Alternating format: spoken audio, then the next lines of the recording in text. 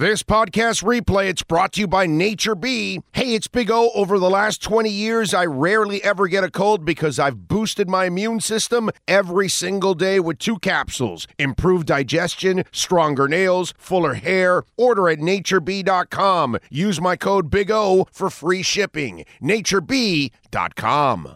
We locked and loaded. There he is. How you feeling, big man? You feeling good? I am feeling great today. Thanks for having me on, Big O. Oh, man, it's always a pleasure. I was talking earlier. I go, Keith and I usually, when we're going back and forth, it's never really football. We rarely are ever talking football. Here, this will be all about football. It will definitely not be a lot about the conversation we had last night. But anyway, good. yes, definitely. Let's get into it.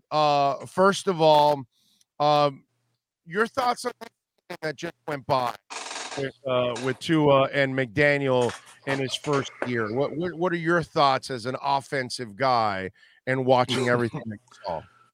Well, it was definitely an exciting year offensively for the Miami Dolphins. It was great to see them be able to score points almost at will, particularly the first half or first 3 quarters of the season.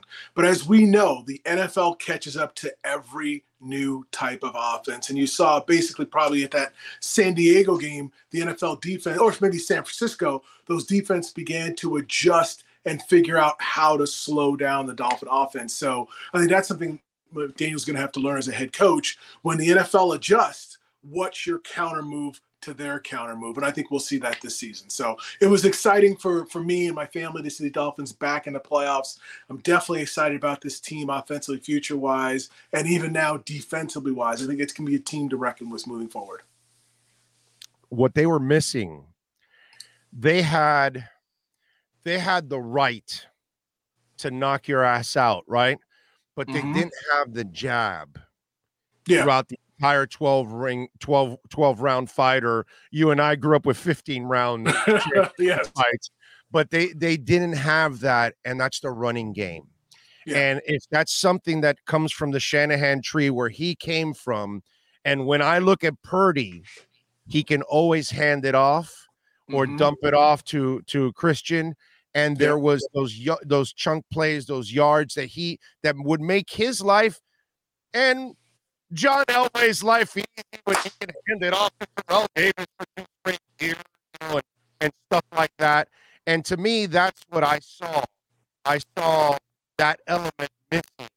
That I think that's what Tua needs to kind of take it over the top. And Mike McDaniel as a play caller, I thought that's they bunched up the middle of the field to try to cloud up the running lanes. Well, how do you take that out of the way? Bring those linebackers in and run on their ass. And I think we all know the element that there was missing. Your thoughts on that? Yeah, we all know one of the greatest assets a quarterback can have is a running game. And the offensive line is a key to that running game being effective. And the Dolphins had so many injuries on the offensive line. I love the addition of Tyron Armstead. He really solidified that left tackle position for the Miami Dolphins. And Connor Williams at center really took over there and didn't miss a beat. I mean, I don't think he missed a single snap all year long. So as they solidify that offensive line again this year, and then maybe add a more dynamic running back. Yeah, they had a 2-headed monster there, but they need that pounder. They need that situation where, hey, when they need to lengthen the game or shorten the game by handing the ball off to the running back, they can chew up clock and not always rely on that quick strike, go 60 yards in a play or two. So I think as they mature as an offense, as McDaniel matures as a head coach, I think he'll understand how to put those 2 pieces together and really deliver that knockout punch that you're talking about. By the way, your offense kind of missed that too at times. You never had, right? If Danny had that power running game, that guy, and I know, God bless Shula, man, with Overstreet and Sammy Smith, and over the years he tried to get that back to complement Danny, but it just never happened. You just never had that opportunity. And to me, that's what a Shanahan offense is all about. It kind of centers around that run game. And, again, you play guard. You saw how difficult that left guard spot was for the Miami Dolphins. So talk to us a little bit from that position, from that perspective. What did you see in the offensive line and why they struggled? Well, I think number one, it was probably the injuries. You bring Tyron Armstead in, he's a top tackle, proved it when he was healthy, but he's never been healthy all the time. So without that cohesiveness between those linemen, getting to know each other and understanding how they play, how they see, how they figure out this blitz, it makes it very difficult, particularly in an offense like they have in Miami right now. So I think injuries was probably the number one thing. And then you need guys to step up. Austin Jackson, can he stay healthy? Can he be the kind of player that they expected when they spent a first-round pick on him? Eichenberg, can he stay healthy? Can he stay in that lineup as a second-round pick? They've invested a ton of capital, both free agent capital and draft capital, this offensive line. It is time for it to gel and come together, but you have to stay healthy. You look at the Super Bowl, Kansas City. They lost the Super Bowl a couple of years ago because their offensive line couldn't block. And I have a personal connection because their offensive line coach is Andy Heck, who we played together when we were together in Washington. So I know how good a coach he is and how good he coaches that offensive line. But if you're injured, if your top guys aren't there to play and you can't play together, you can't win at the highest level. Yeah, you can get away with it maybe in the regular season, but when you get to the playoffs and you're playing the top teams, you have to have your line execute to their highest. And that's why you saw Philadelphia and Kansas City in that Super Bowl this year. Yeah, I mean, listen, we've watched Robert Hunt turn himself into a player, dude. Yeah, he's a really solid guard for the Miami Dolphins. Yeah, he's turned into a player. And again, he's also stayed healthy, which has allowed him to grow in that position and get better and better. And I thought this past season was his best season to date, overall. And that's been, Eichenberg has had the setbacks with the injuries. They've moved him around, which Keith, you and Richmond, they plugged your asses in on the left side, and then they never moved you again. Yep. You guys had that luxury. I kind of feel bad for Eichenberg because he's had to move around, and that's got to play with your ass when you've got to habitually do everything on the right side, habitually everything on the left side. That has got to be one hell of an adjustment. Now, let me ask you something with Eichenberg. I don't know. This might be an unfair question to you. I don't know how much you watched of him, but before he got injured that last time, they felt he was turning the corner. And that's kind of what I heard inside the building. I was telling him, man, I don't see it. But they told me they could swear that he was turning the corner before he got injured that last time. What have you seen from Eichenberg? Is there anything there that gives you hope? Well, let me explain from a personal perspective. When you have a great left tackle next to you, it makes it easier to be a really good left guard. You can work together. And I think that's what they were trying to figure out with Tyron Armstead when he brought him in, and then put Eichenberg in and let those two guys gel on the left side. Now, it's not the blind side of the quarterback, since Tua is a left-handed quarterback, but it's still a very important. They still have typically the best defensive ends will be on that side. So I think it's time for him to come and step up and be consistent. But again, when you're injured, I don't care who you are, you cannot be at your best. And that really is going to limit his ability to really consistently produce for this team. I think that's what their struggle is right now. They have a bunch of guys who they can find the best five, but can that five stay together and be healthy? You mentioned when they drafted Richmond and I. Yeah, they put us on the left side, and that was it. I didn't play any other position except for extra snaps on scout team and as an emergency situation, then left guard. And that allowed us to develop that cohesiveness and that communication where all I had to do was say Rich, and all I had to say is Keith. And we understood what we were seeing and how we were going to handle the situation in front of us. And I think that's what the Miami Dolphins offensive line right now is missing. With all those injuries, with all that interchanging, you got to put guys in a position, pass or fail, and let them succeed, because muscle memory on the offensive line is so important. I would have struggled if I had to go from left guard to right guard to center to right tackle. No, I was able to sit there as a rookie and my whole career and play left guard. So it was I didn't have to think about how to handle a situation. My body was so used to it from all those reps at that one spot. And let me tell you something. The bright side to all this, because let's not make it sound. You do have Teron Armstead. Connor Williams did a fantastic job of moving over to center. and you have Robert Hunt. So you have 3 of the 5 positions solved. And let me tell you something. Brandon Shell was effing money, bro, because he came in. They found him in the middle of the season, and sadly, because that they would get all these injuries. And last year they got another injury with Brandon Shell right before the damn playoff game, and what a shame. I'd like to see him come back, but that's the other thing, Keith. They are closer than they've been in a while to actually put together a pretty good line. Absolutely. When you say you've got 3 of 5 really solidified, and you've got probably 4 or 5 candidates who, if any of them step up, you're going to have a really solid offensive line. I think that's a great position for the Miami Dolphins to be in right now. And they're going to need it in the AFC East. You know, we've seen how great Buffalo is. We see what the Jets are trying to do now to step up there. So the competition in the AFC is unbelievable. The Bengals, of course, the Super Bowl champion Kansas City Chiefs. So they've got to get, if they want to compete for that trophy, that Lombardi trophy, they've got to get this 5 figured out, whether it be bringing another free agent or guys just figuring out a way to stay healthy. And I know some of that's out of your control. People fall on you. You have knee injuries, ankle injuries. There's nothing you can do on that. But you need guys who can be in there for 16, 17, 18, 19 games, whatever it's going to take to get to that Super Bowl. We're talking with Dolphins great Keith Sim. Keith, so let me ask you something. Where do you stand on Tua? Are you a believer? Are you a non-believer? Where are you with Tua? I love a healthy Tua, and I think that's an easy thing for most of us to say is when he's healthy, he's proven this season that he can be an outstanding franchise quarterback for the Miami Dolphins. The question that we all have is, can he stay healthy? And one of the things, I know we were chatting the other day, Big O, and I was telling you about that I've been in 4 or 5 different NFL health studies for brain injuries and concussion, and thank God my tests are fantastic. But I've seen so many guys that I've played with in the 90s that are truly struggling mentally. I've got my youngest son is getting ready to start high school football. So as a parent, as a former NFL player, I'm concerned about these repetitive issues for him. It was horrific seeing him on the Cincinnati game on the sideline being carted off. And I applaud the way he bounced back. And I know his desire is to play.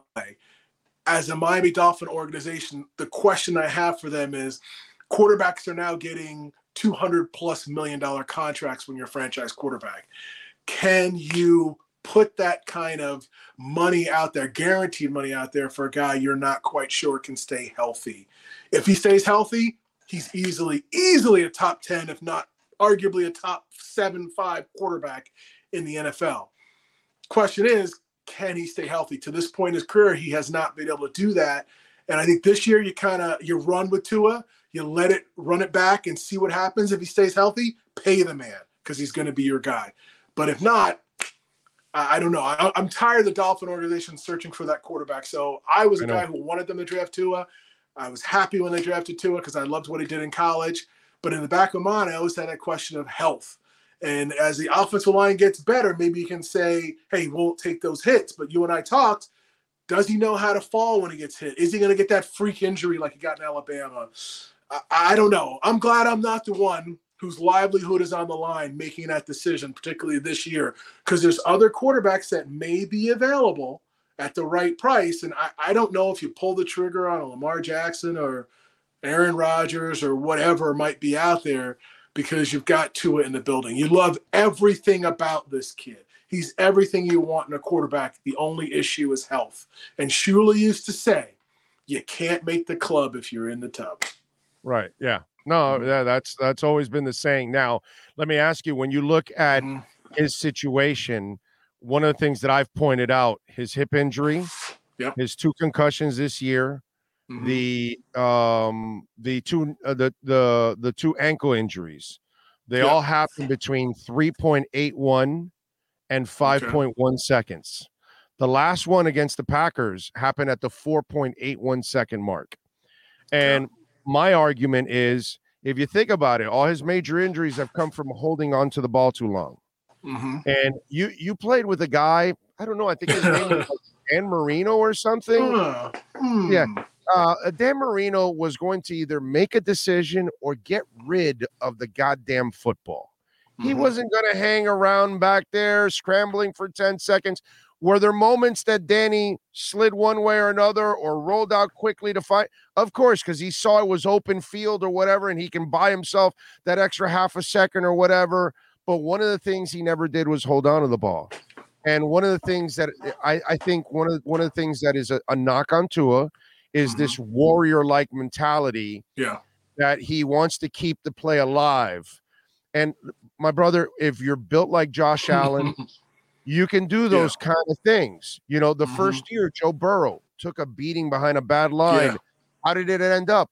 With a blown out knee. Remember that?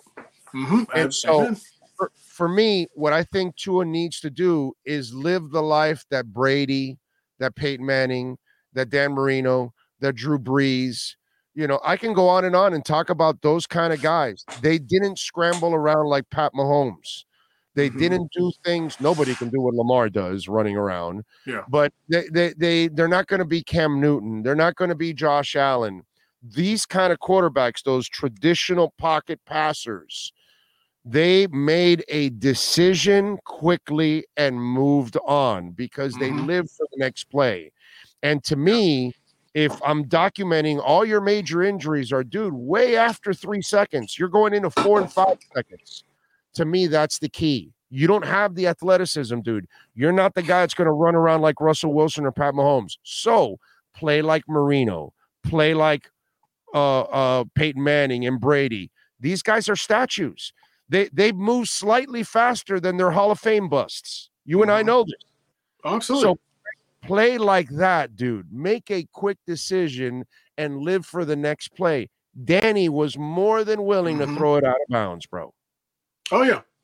And I agree with you, but you have to remember that the NFL defenses have caught up with it. At the beginning of the season, it was those quick, ball was out at 0.2 seconds or 2 seconds, it was out, quick slants, guys were taking it to the house. Well, now corners are coming up, they're taking away those easy throws, and they're making Tua hold on to the ball longer if you want to not just dump it off to your back in the flat. So it's a combination. You've got to move the offense, but you have to protect yourself. And the minute he shifts from being aggressive to being protective, I think the defense has won. Because if you make offenses go 10, 12, 14 plays, the odds are against you scoring a lot of points. It's those quick strike offenses that scare the heck out of defenses. And I think it's a balance that he has to learn to protect himself within the scope of the offense. But that brings us back to that running game.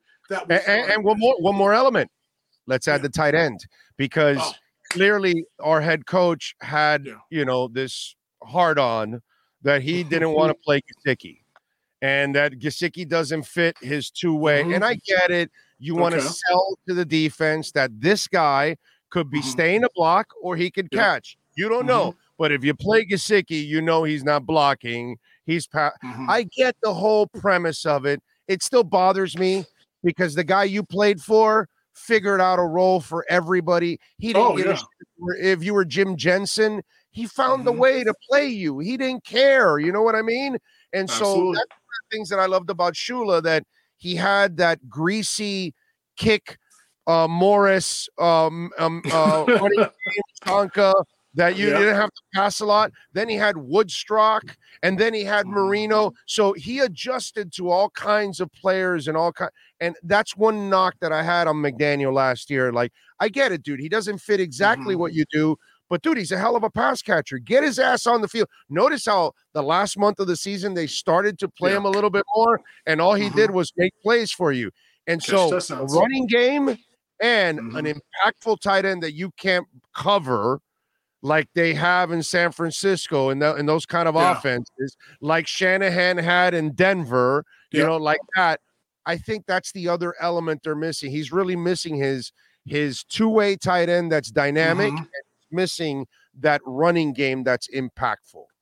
Totally agree with you, and they're not that far away. I know this draft is loaded with tight ends, and like you said, for whatever reason, Gesicki didn't fit the model they were looking for, and they struggled to figure out a way to get production out of a guy you placed a franchise tag on last year at the tight end position. So if they solve that and you start dreaming about what this offense could look like with Waddle and Hill, and you put a dynamic tight end, I'll say a George Kittle type tight end that can block and catch, and then you step up your running back just a little bit, your offensive line stays healthy, it is going to be a tough offense to really handle for the NFL moving forward. But at the same time, you say to yourself, hey, McDaniel was a first-time head coach, and you expect certain struggles. We talked about time management. Now we talked about non-utilization of the tight end position. I think that will get fixed. I'm sure those are priorities for this offense to fix moving forward for next offseason. So to me, if everybody can stay healthy, quarterback on down, and you add one or two pieces,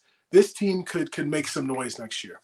Yeah, man. I'm telling you, those elements were missing from this offense, and that was really a shame. But again, this is his first year.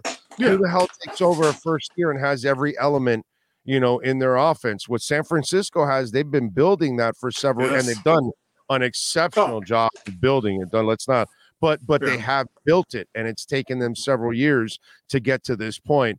But you do look at Tua as an elite passer. I'm not saying he's an elite quarterback, but he is an elite passer, right? That you see that the accuracy, ball placement, anticipation, all those kind of things. The only question I would have on him, and he kind of answered that this year, is his arm strength for down the field and wide side of the field. But accuracy and timing and anticipation, he is one of the top quarterbacks in the NFL with that. And I think the system works well to his strengths. And you could see him and McDaniel, how they were on the same page throughout the year. And I think that's a huge positive for Tua. That's why it's a struggle.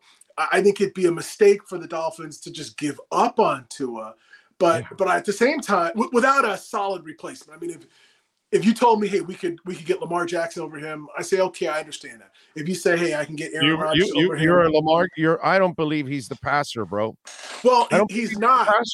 He's not the same passer as Tua, but he brings a dynamic aspect to the running game from the quarterback position that you see what that can do. You see what Josh Allen, his ability to run the football. You see what Patrick Mahomes. He misses more games than Tua the last 2 years. Very true, but his Bills are ahead of us right now.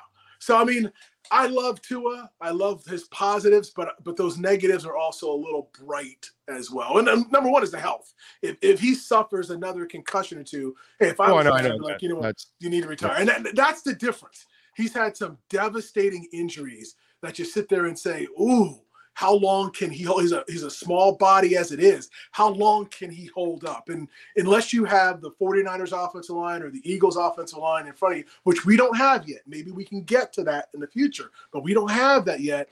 And with Tyron Armstead's history of never finishing a season, you're going to have some lapses in that offensive line. So it's a tough one. I don't have a solid answer. I think I'd be okay with Miami keeping Tua and riding him out this year. I think that's the number one plan, and then see what else is out there. You have to be open.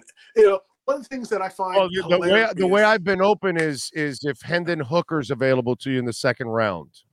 Okay. That's the way I've been open because I'm not here to get Aaron Rodgers and deal with his ass for a year or two and then you're done. I'm not doing that. I think Tua's better than Derek Carr anyways. I think Tua is better than every other option you have out there. So I don't really care about what options are out there.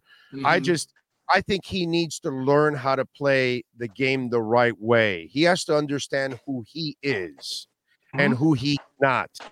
And that way, once he knows who he is, then he will excel because Drew Brees had to do the same thing. Small guy.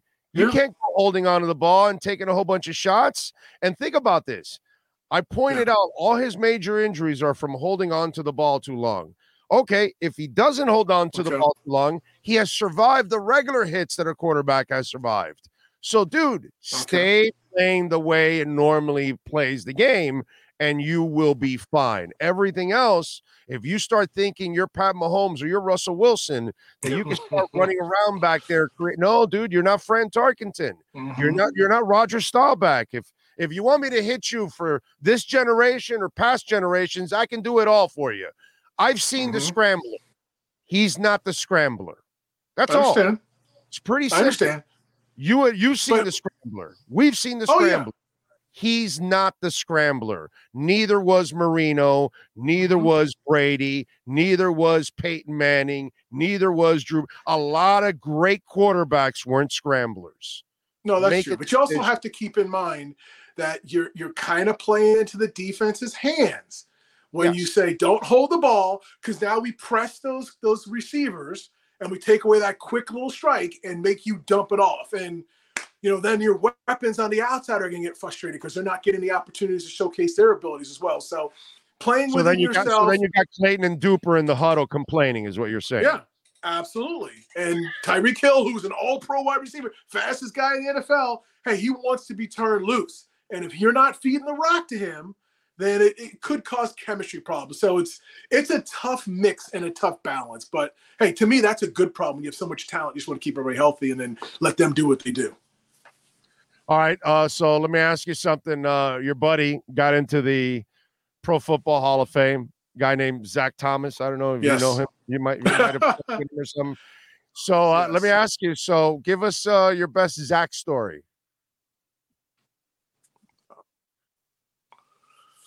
Oh, my internet's breaking up. Can you still hear me okay, right? I hear you. Give me your best Zach story. Zach and I were teammates for about 3 years in Miami, and I'm sure lots of people have come on and talked about, Zach was a pro from the very beginning, his work ethic and those kind of things. But I had the pleasure of not only being Zach's teammate, but facing Zach when I was part of the Washington Redskin football team in a very pivotal game. I think it was 1999. It was the last game of the season. For us, we had to win the game to secure the NFC East. Dolphins had to win that game to get in the playoffs. Marino versus Brad Johnson. To look back on that the players on the field, I think it was 5 or 6 Hall of Fame players on the field. We weren't worried about Marino. We were worried about that defense. I mean, we had Darrell Green at a corner. We had Champ Bailey at the other corner. So we were going to lock down the Dolphin offense. But that Tuesday, I got called into Redskin Park. So I show up. I'm like, what the heck's going on? What could they want? I go into the offensive line room. It's Russ Grimm, Norv Turner, and a couple other coaches. And they're like, sit down. We need to talk to you. I said, okay, what's up? They're like, well, we need to know how to attack this defense. We need to know, how do we stop not Jason Taylor, but they were worried about Zach Thomas. Nobody did a good job of getting a lineman in Zach's face. Zach wasn't the biggest guy in the world, but he was so smart and so quick, and he studied so well. He knew where the play was going before the snap. We ended up that season the second-rate offense in the NFL to the Rams, and we had the top running back in the league. We had Brad Johnson at quarterback. We were pulling left and right, but we were so worried about Zach Thomas. And all I could tell him was, if we could get a lineman in his face to run with him, then we have an opportunity to slow him down. But if you're going to try to combo block up there, he will see past that. They had Daryl Gardner and Tim Bowens at the defensive tackles. We were never going to lay a hand on him, and Zach was going to have 20 tackles, and we weren't going to be able to run the football. So we devised a scheme. We challenged myself and Trey Johnson, who was the other Pro Bowl guard at that time.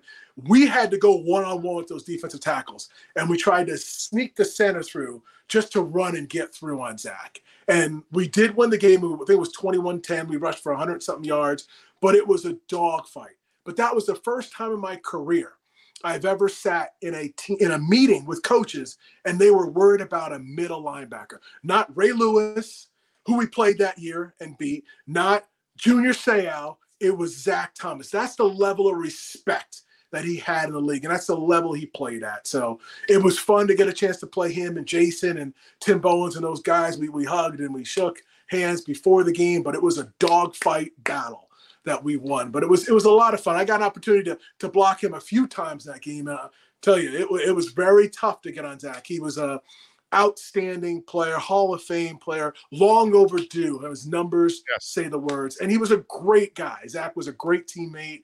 He's been a great Dolphin. He's been a great ambassador for the game. And I'm very, very happy that he's going to get an opportunity to get that bus and finally find his place in Canton, Ohio. That's why Zach always had a lot of respect for Kevin Mawai, I guess. Yeah, yep.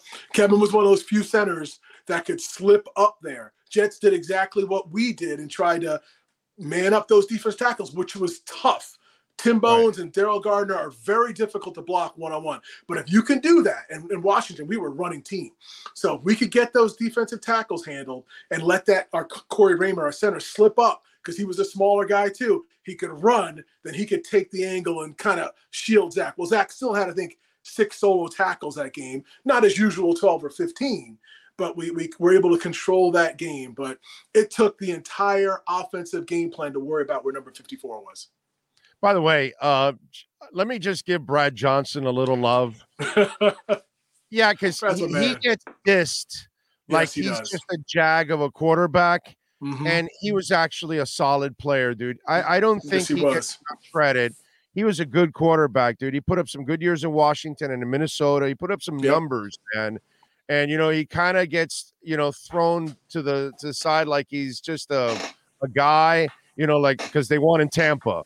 And like, oh, yeah, he's no, dude, Brad Johnson was a pretty good player, bro. It just sometimes he doesn't get really enough love, but he was a great guy.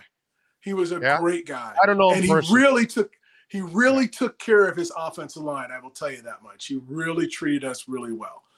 Yeah. Well, just in case, Brad, you're watching, bro, respect you, bro. You don't get enough love for being a good player in this damn league. So let me ask you something. Mm-hmm. Zach gets what he deserves finally to get into the Pro Football Hall of Fame. So let me ask you. I hope I know where you're going with this. How about Richmond Webb, Keith Sims, and the Marks brothers? Okay. Like first of all, F, bro? Like what the F? I don't understand. First of all, I can honestly tell you, I am not a Hall of Fame player. Okay, I am not. I got injured later in my career.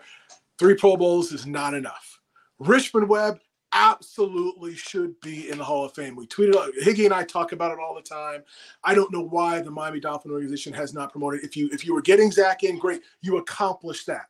Now it's time to get Richmond Webb in. He is definitely one of the all-time great left tackles, offensive linemen to play this game. And since Tony Baselli went in last year, there is no excuse for Richmond Webb not to be in the NFL Hall of Fame. Absolutely, and better career. And I understand people get hurt. That's life. But Richmond, from the day we stepped on the field, he was one of the top 3 tackles in the AFC. Made the Pro Bowls rookie, I think, with 7 straight Pro Bowls. Played 12, 13 years. He definitely deserves to be in. Had the pleasure of playing with Duke and Clayton as well. To me, they're Hall of Fame receivers as well. They changed the league. Whenever you have players that come in and change the league for a decade, they deserve that recognition. So I think those 3 guys, Richmond number 1, needs to be in the Hall of Fame. But again, I am not a Hall of So is Richmond too humble, too nice, and not in the media spotlight, not doing any broadcasting, not on the national stage and all that? Because as you know, if you get into that media spotlight, then all of a sudden you become more of a darling, and then you become, you're more of a household name. You're there. You grow in other ways outside of the field, and then all of a sudden you find yourself, being more accepted into all of this. Your teammate. There has never been a more low-key, humble human being than Richmond Webb. Yeah, Richmond used to get me in trouble all the time. He would complain in my ear because our lockers were next to each other, and I would say it publicly. So I would get called up to Shula's office when it was really his idea. But you're absolutely right. He is so humble. I know he wants the honor, absolutely, and I know he believes he deserves the honor. But he's waiting for them to come to him. He's not going to stand up and politic for itself. It's up to us. Higgy and I talk about it when Armando Salguero tweeted out. I think he tweeted out he finally got Zach in the Hall of Fame, his presentation. I immediately tweeted to him, "You're not done. Now it's time to get Richmond Webb in the Hall of Fame," and he agreed. So I think it's time for the local press to get behind it and recognize the incredible Hall of Fame career he had and get him from the semifinalist list to the finals list, and hopefully at that point they can fight in that room and recognize the incredible career that Richmond had. Are we penalizing the Marks brothers because of a little slip up that they had off the field early in their post career? That it wasn't like anything that became habitual. No, they made their mistake. They're human beings. They moved on, but their numbers are better than a bunch of Hall of Famers, and their numbers are elite numbers, bro. Yeah. I mean, it's ridiculous that they're not even mentioned. They're not even talked about. It's amazing to me, and I know with the game how much it's changed where you can't touch offensive players on the line of scrimmage are releasing pass interference. And I can only imagine the numbers that combination, that trio of Marino, Duper, and Clayton would put up in today's game. And I think that's what penalizes them in a way, is their numbers are good, but you see now you got a 17-game season and you got people catching 100+ catches is a norm now. But they were putting up these great numbers. And again, they changed the game, the way the game was run in '84. And I think that needs to be recognized. And I hope before it's too late that those three guys do get their rightful due in Canton. By the way, I say this, and I say this with all confidence in the world, because I watched the entire era, obviously. When Mark Clayton was at his best, only Jerry Rice was better. To me, he was the second best receiver in the NFL at that time. You agree or disagree on that? Hey, Jerry Rice was probably the best football player ever. Period. For what he did 20 years, unbelievable. Knowing Mark and having been teammates with Mark and Clayton and Dupe, I have so much. I'm biased in a way, because I want to see my guys get in there. So I'd have to look at the numbers, but they were special. You know, when I was in college, getting a chance to watch those guys do what they do, it was amazing to see what they did. And then freak athlete, a freak athlete. Yeah. Okay. Like Duper had great speed and hands and all that and good route runner.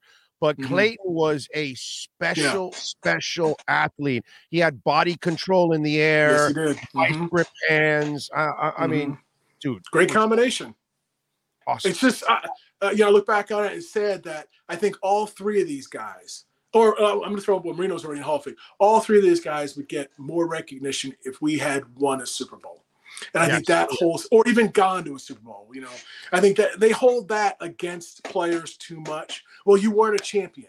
Well, it takes 53 guys to be a champion. It doesn't take 1 or 11. It takes an entire team. And it's a shame. I wish we'd gotten Marino a ring or an opportunity to get back to get that ring, but we weren't able to accomplish it. But that never diminished what he did.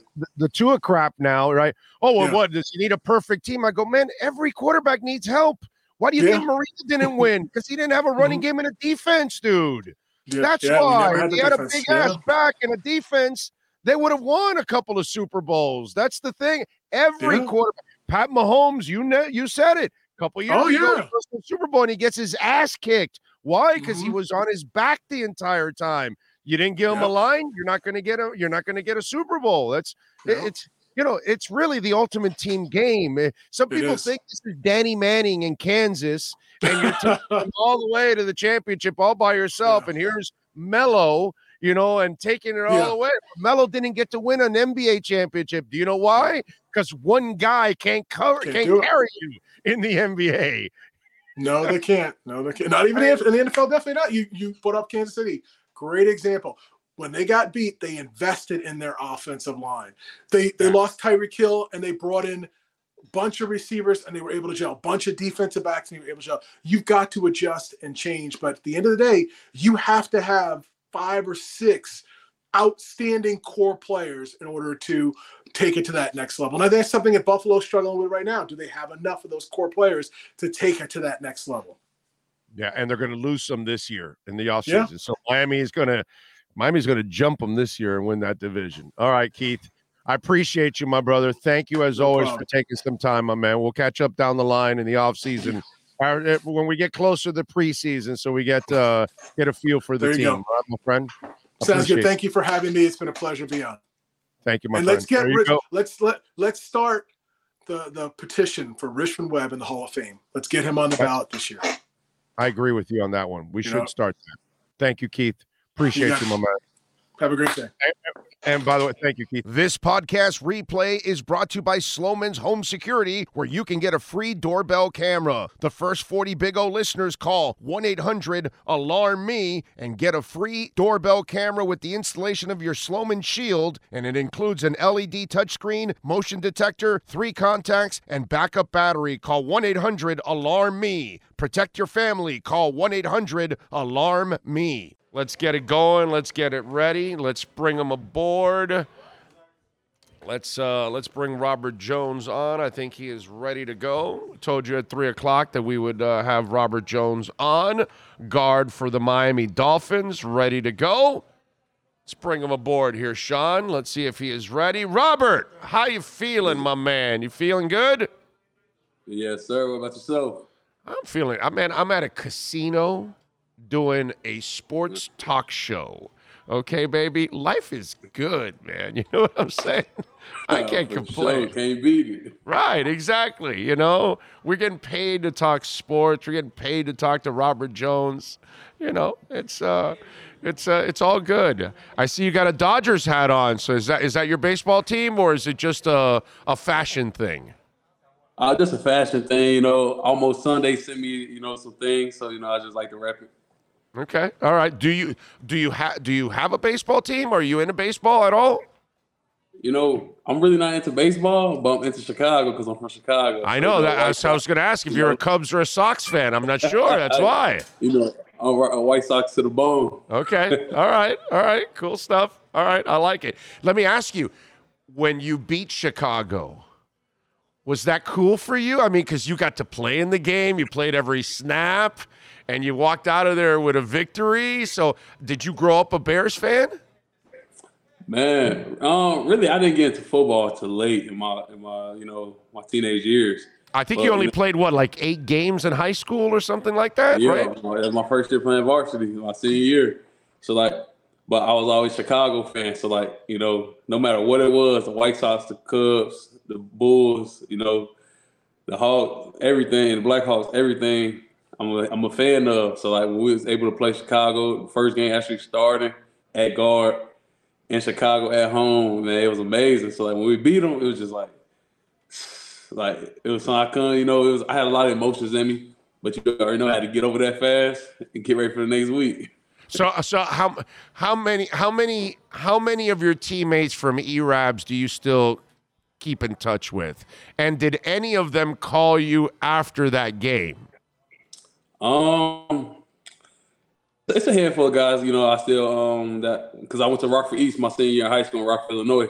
You know, it was a handful of guys that I still talk to. You know, I grew up in Chicago, so a lot of guys from Chicago that I grew up with, you know, all the time. They was at the game. They came support me. You know, my coaches from, you know, Chicago and Rockford called me, and some of them came to the game just to see me play.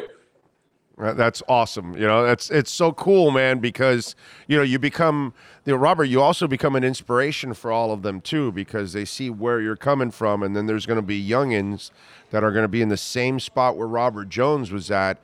And they're going to wonder, well, can I do it? What if? And then they see you, and then that's an example and a piece of motivation, you know, for younger people. So it's really, this is actually really important, not just for yourself, but you're laying the groundwork for other kids too. No, yeah, most definitely. That's my main reason. Especially in the off season, I try to go back to Chicago. When I was younger, coming up, I was part of this mentoring, you know, ship that, you know, it was for you know, African American boys on the South Side of Chicago. It was called Champs Mentoring, and I was one of the original Champs mentees. And I go back now because it kind of blew up now. You know, Michael Jordan's a part of Nike. Everyone's a part of it now, you know, trying to help it. And I go back and just talk to them guys and let them know, you know, no matter what you're going through right now, it's so much more to life. You know, it's all about perseverance. Just keep pushing through, and just have that light. Make sure you still got that light at the end of the tunnel. You got to, you know, your goals that you want to, where you want to get to, but you also get them goals step by step, and just be where your feet are, because your life can really change in a year. So, you know, just stay positive. So I just try to be the inspiration to all them guys, because, you know, as long as I can get to one person, you know, that's what it's all about. Hey, man, think about it. You go from where you're at, you know, in Chicago, and then you go to a couple of universities, and then now you find yourself, you know, in the NFL, and you're starting against your favorite team. You know, you're right. Anything can change. So talk to me, first of all, walk me through your senior year. What was the watershed moment that made you play football when you weren't a football guy up until that point? What got you into football? What motivated you? What was the situation that day, that week, that month? Talk to me about what made Robert Jones a football player that moment in his senior year. So my junior year in high school, I think it was like the beginning of my junior year, I believe, if I can remember. I went to Gary Coleman College Prep on the south side of Chicago, and I had a coach named, Hampton, David Hampton. He played in the NFL, and he saw me. He saw me come out of detention. He was like, "Man, you a meal ticket." He was like, "You play football?" I'm like, "No, I don't play football." He was like, "You need to be playing football." So I went out there my junior year. I tried it out. And, I didn't like it, but, I played. It was like a JV. I was on a JV team. I tried it. And then I ended up quitting. And then I ended up moving to Rockford, Illinois. And I moved to Rockford, Illinois with my uncle for my senior year.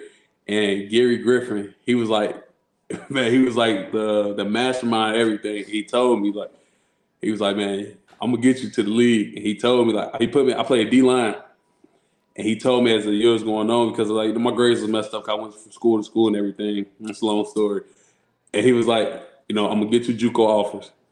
You gonna go to one of the best JUCOs. You gonna graduate a year and a half. You are gonna go Power 5, and you are gonna go to the NFL." And I'm like, "Yeah, all right, I hear you." And I'm like, because in my head, I'm like, I'm gonna get a factory job. Right. Yeah. I'm gonna make good money. I don't got no obligations, and I'm gonna just live life. So, season going on, playing, he just keep telling me. He got me meeting coaches from like New Mexico and everything. And the coach from New Mexico told me, he's like, "You graduate at a JUCO in a year and a half, we're gonna take you." And I'm like, okay. So boom, the end of the season, he made everything happen. So really, like, David Hampton really the one who started me playing, but Gary Griffin's the one who made basically all this come to life for real. Like, without his vision, I probably never saw it, never been where I'd be. But like, just going to Rockford, Illinois, it was just like I played because I was big enough to play and I had nothing else to do. It kept me out the house. I wasn't trying to go home after school, so I just kept playing. It was fun and it got fun, especially playing D tackle. You can just dog people all day. So yeah, it's a beautiful thing when somebody believes in you, isn't it? Right? No, I mean, definitely. That's all part, because we take it for granted when our moms and dads and our girlfriends or wives or whatever, it's like, well, yeah, you love me, so yeah, of course you think I'm great and you think I'm handsome and you think I'm fantastic and they have all the adjectives for you no matter what you're doing because they love you, you know what I mean? But then when somebody else that is not your blood see something in you that you don't even see in yourself, my man, that's pretty awesome, because you just told me you didn't even see it in yourself. You're thinking factory job, and this guy's thinking the NFL. And now you got to sit there and think about Mr. Griffin all the time going, man, this guy's pretty awesome. He saw something in me I didn't even see in myself. That's pretty cool. It's pretty cool, man. That is very cool. So when you get into football, what was the moment that you loved it? Because, Robert, you can't play this game if you really don't have some love for it. It can't just be about the money. The pain, the struggles, the crap you got to go through, all that stuff, man. And you've gone through a whole bunch of stuff without making any money. So when was the moment you loved football? Do you remember that? Man, honestly, I think it was going into my second year in JUCO. After my first year, I wanted to quit. I went back home. I started working in the factory job, and I moved back with my uncle in Rockford, Illinois, working in the factory job. And he told me, he was like, "Man, this always gonna be here. You might as well go chase your dream." And JUCO hard already. JUCO make you want to give up. But me just working that factory job and seeing everything, and it just made me open my eyes like, man, I can do so much more than what I'm doing right now. And I had the opportunity to, just really, my whole mindset was like, get my education first, get a free education. I'm like, man, I can do this and get a free education. And I could be the owner at the factory, I could be, I could be the GM or something. So boom, I went back and I started grinding at it. Like going to my second year, and I just grinded, and that's when I really fell in love with the game, because I was just working so hard, just to take the next step and just develop myself, and not go back to where I was just at, not go back to Chicago, not go back, to the hood of Chicago and nothing like that. After that's when I fell in love, because I knew I had an opportunity to do so much more, and especially going back home, see how everybody looked up to me. it showed me like I was a motivation to a lot of people. So I think that's what really helped me like just fall in love with the game. Hey man, I can't compare myself to you because we do two different things, but it's kind of the same thing. Ever since I got into doing this, I don't ever want to get a real job, bro. So Robert, this is 33 years of doing this now and this is the way I look at it. I don't have a real job. I haven't had a real job for 33 years. And I do work my ass off doing this, but it never feels like work because it's what I love. And if you found something you love, which is football, you got to think about this, Robert. We're maybe in the 5th percentile in the world. 95% of the people feel like you did in that factory that day. I don't want to do this every day, but they have to do it because they have to survive. So, when you get to do something you love, that's the ultimate motivation. Most definitely, it really is. It's pretty amazing. All right, so you're you start this whole thing late, and then here's the other thing that I thought is very interesting about your life so far, and I think it's what's allowed you to succeed. So you tell me, the fact that you started late, but not only did you start late, you've gone to multiple high schools, if I understand correctly, you've gone to multiple colleges, as I understand, and now you're in the NFL.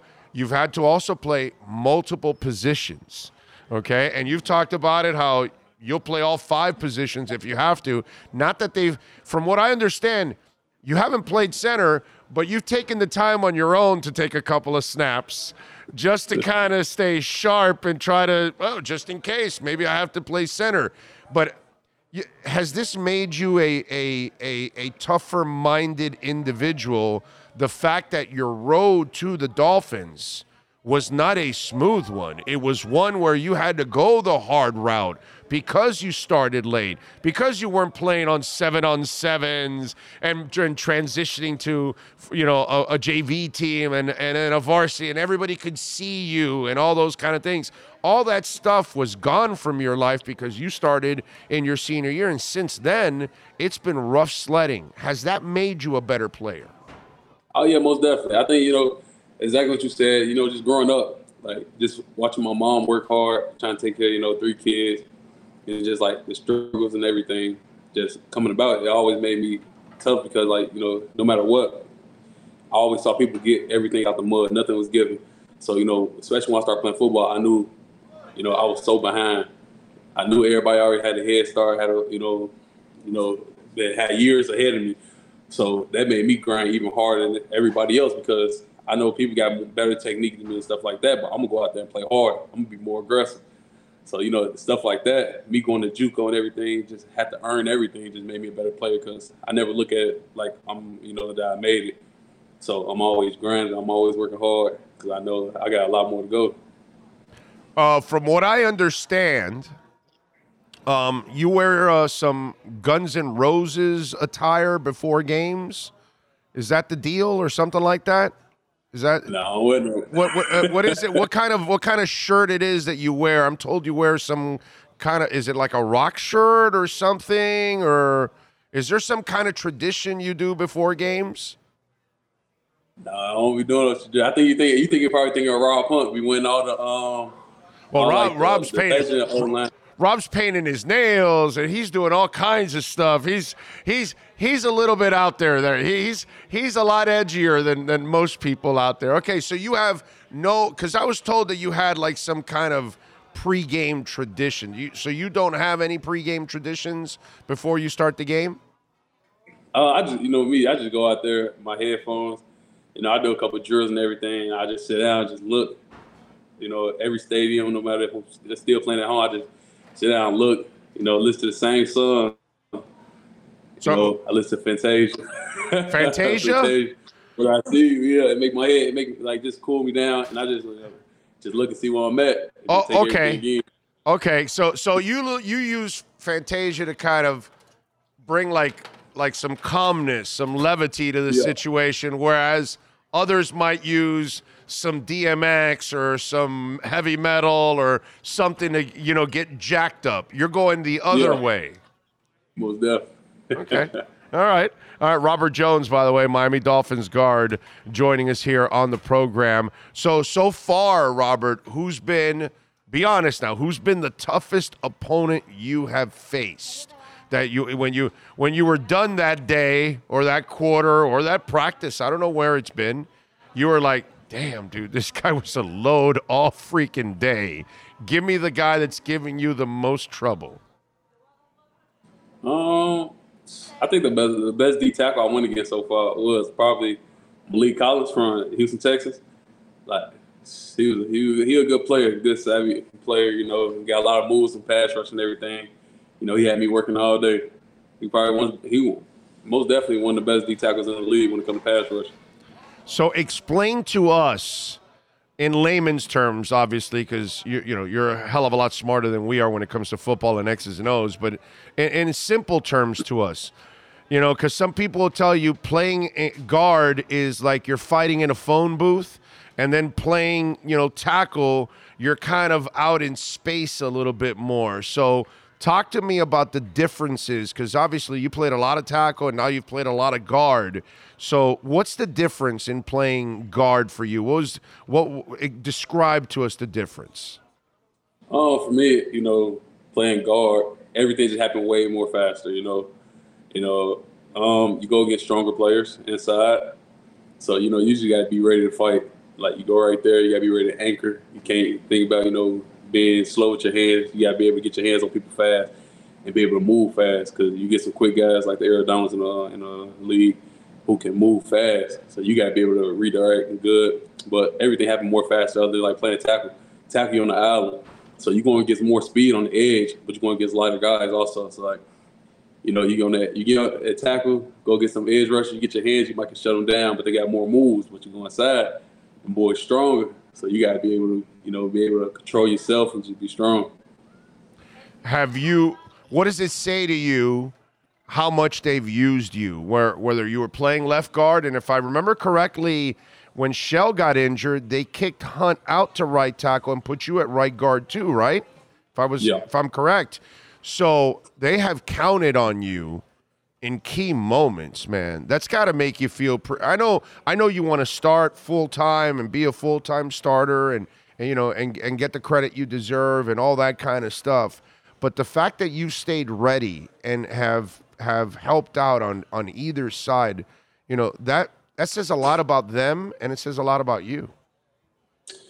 Just when you're not that starter guy, you just got to always stay ready. You got to be able to play multiple positions, and you got to make sure, you stay in your playbook. You stay, doing all the, techniques and everything for when your number's called, no matter when it's called, because you never know when it can be called.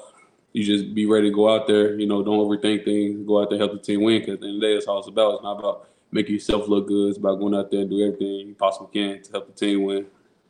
What are you doing now, Robert? What are you working on specifically? I know you guys are all going to say, well, we're working on everything, but there's got to be a part of your game this offseason and you're saying, okay, I definitely need to improve in this area to make me a better player. What is that?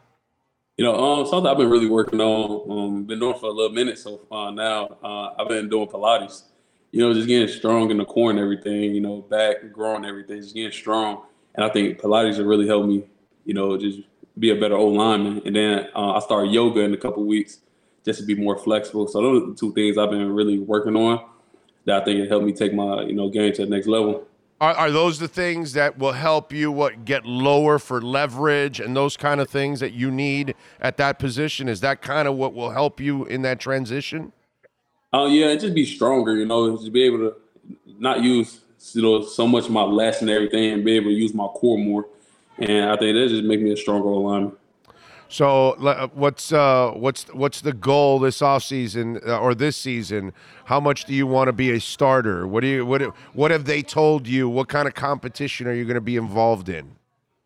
Man, I really ain't talked to them yet. I don't know what's going to happen going forward. But, me, I'm just, trying to get my body right.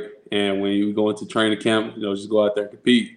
And, I'm just out there trying to win a job, if that's a starting job or, a backup job. I'm just trying to win a job. Okay. So what's Robert Jones do for fun? Are you a movies guy? Man, I love going to the movies. I just went to the movies last night to see Creed. Man, amazing movie. Creed 3? I'm going to go. Right, Yeah, Creed 3. Creed 3. So how does it rank compared to 1 and 2, man? I liked it a lot. You know, everybody got their own opinions. I probably like Creed 1 first because, you know, it's the first one. And I think I like Creed 3. But Creed 3 was really good. Other than watching movies, you know, I like playing video games. You know, I got me a PC. I'll be playing like Grand Theft Auto role play. You know, I play Modern Warfare. You know, I play all them type of games, 2K. Are you interacting with people while you're playing games? Are you talking with the people you're playing with? Oh yeah, most definitely. You know, I go on IG Live a lot until, you know, I just tell people to add me. You know, I don't have a Twitch and everything set up yet. I got it, but I just ain't set it up yet. Well, you got to tell us what your Twitch is so we can promote it, bro. Come on. Most definitely. I got you. By the way, last week I was watching your boy Tyreek in the Drone Racing League. That shit was cool, dude. I've never been to a drone racing league, and I got to tell you something, Robert. They know. I mean, there was like 10,000 people there, man. It was a lot of fun. Kids were at it. Tyreek was cool, like he always is. I thought that was a really cool thing. Have you seen that drone racing league stuff? It's pretty interesting. No, I haven't seen it yet, but I know Tyreek's a gamer for sure. Like, he loves all type of games. Like, he just, you know, he a game all day. He asks you if you want to play with him. Okay, all right. So what is Robert Jones' top 3 movies that he's watched in the last few months? The last few months? All right. See, I'm trying to think about it. Avatar was a good movie for sure. I haven't seen Avatar, The Way of Water. Okay. I liked it. I feel like they overdid it a little bit, you know, but I liked it a lot.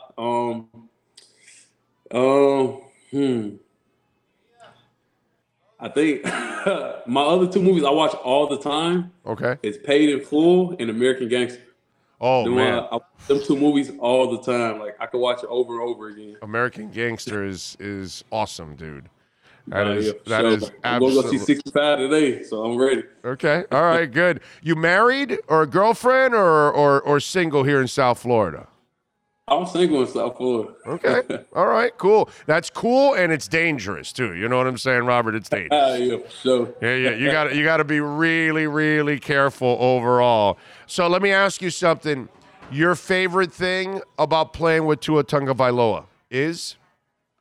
Man, he a dog. Like, people don't know that. Like, I try to explain it to people all the time. You know, maybe because he's not 6'5", 260 or something. I try to tell these people that this is a badass boy. You just got to, you know, it's just, dog. You guys, see, to me, what happened this year with the Miami Dolphins, Robert, was a shit ton of bad luck. Yeah. I thought you guys had so many ridiculous injuries this year that it just took away from the team. And I don't even think that Tua will have the kind of issues he's had this past year with the concussions. I think that was freakish too, on top of all of that. To me, that's what brought me down for this season, because I think you guys would have made a lot of noise in the hell. You almost beat Buffalo, dude. You almost beat Buffalo, okay? You get that play in on time on 4th and 1, and I think you're driving for the win, to be quite honest with you.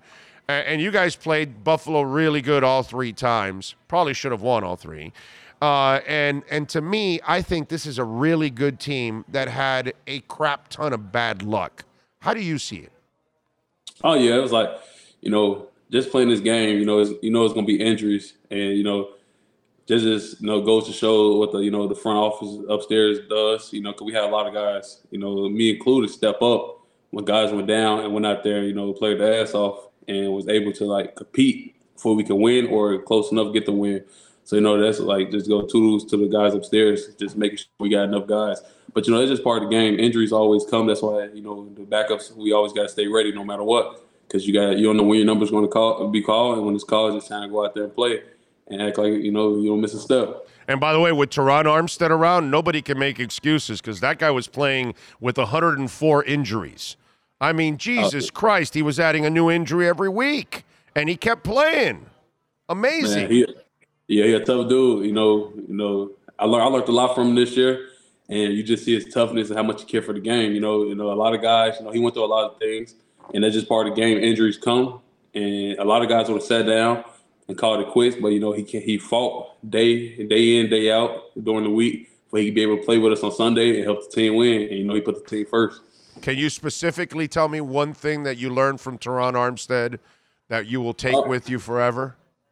The main thing I learned from it was like really just understanding how to be a pro when it comes to just football wise, looking at the game and just getting ready for the game, getting your body ready. Just that aspect, all the little things that it takes to take your game to the next level. Doing extra work on Tuesdays with them on our off days, and just looking at the game in a whole different perspective and the lens. Then how you'll look at it when you first come in the league. That's just the main thing I learned from just how to be a pro. Good stuff. Robert, really appreciate you taking some time. You got a social media handle that you want to promote out there so people can follow you? Most definitely. My Instagram is _selfmade, Big Rob. Selfmade, Big Rob? Yes, sir. Okay. I like it. All right. We'll follow you. We'll follow you on Instagram there. And you are self-made, my man. And by the way, there is nothing more satisfying than that. So that is good. Robert, thank you for taking some time, man. I really appreciate it. Look forward to doing it again throughout the season. Yes, sir. Appreciate it too. Thank you, Robert. Be good. There you go. Robert Jones, baby. Guard for your Miami Dolphins. Really kind enough to give us a lot of time here and go over his short career here with the Dolphins. And hopefully it's a nice long one. I hope he gets an opportunity to compete for a starting job.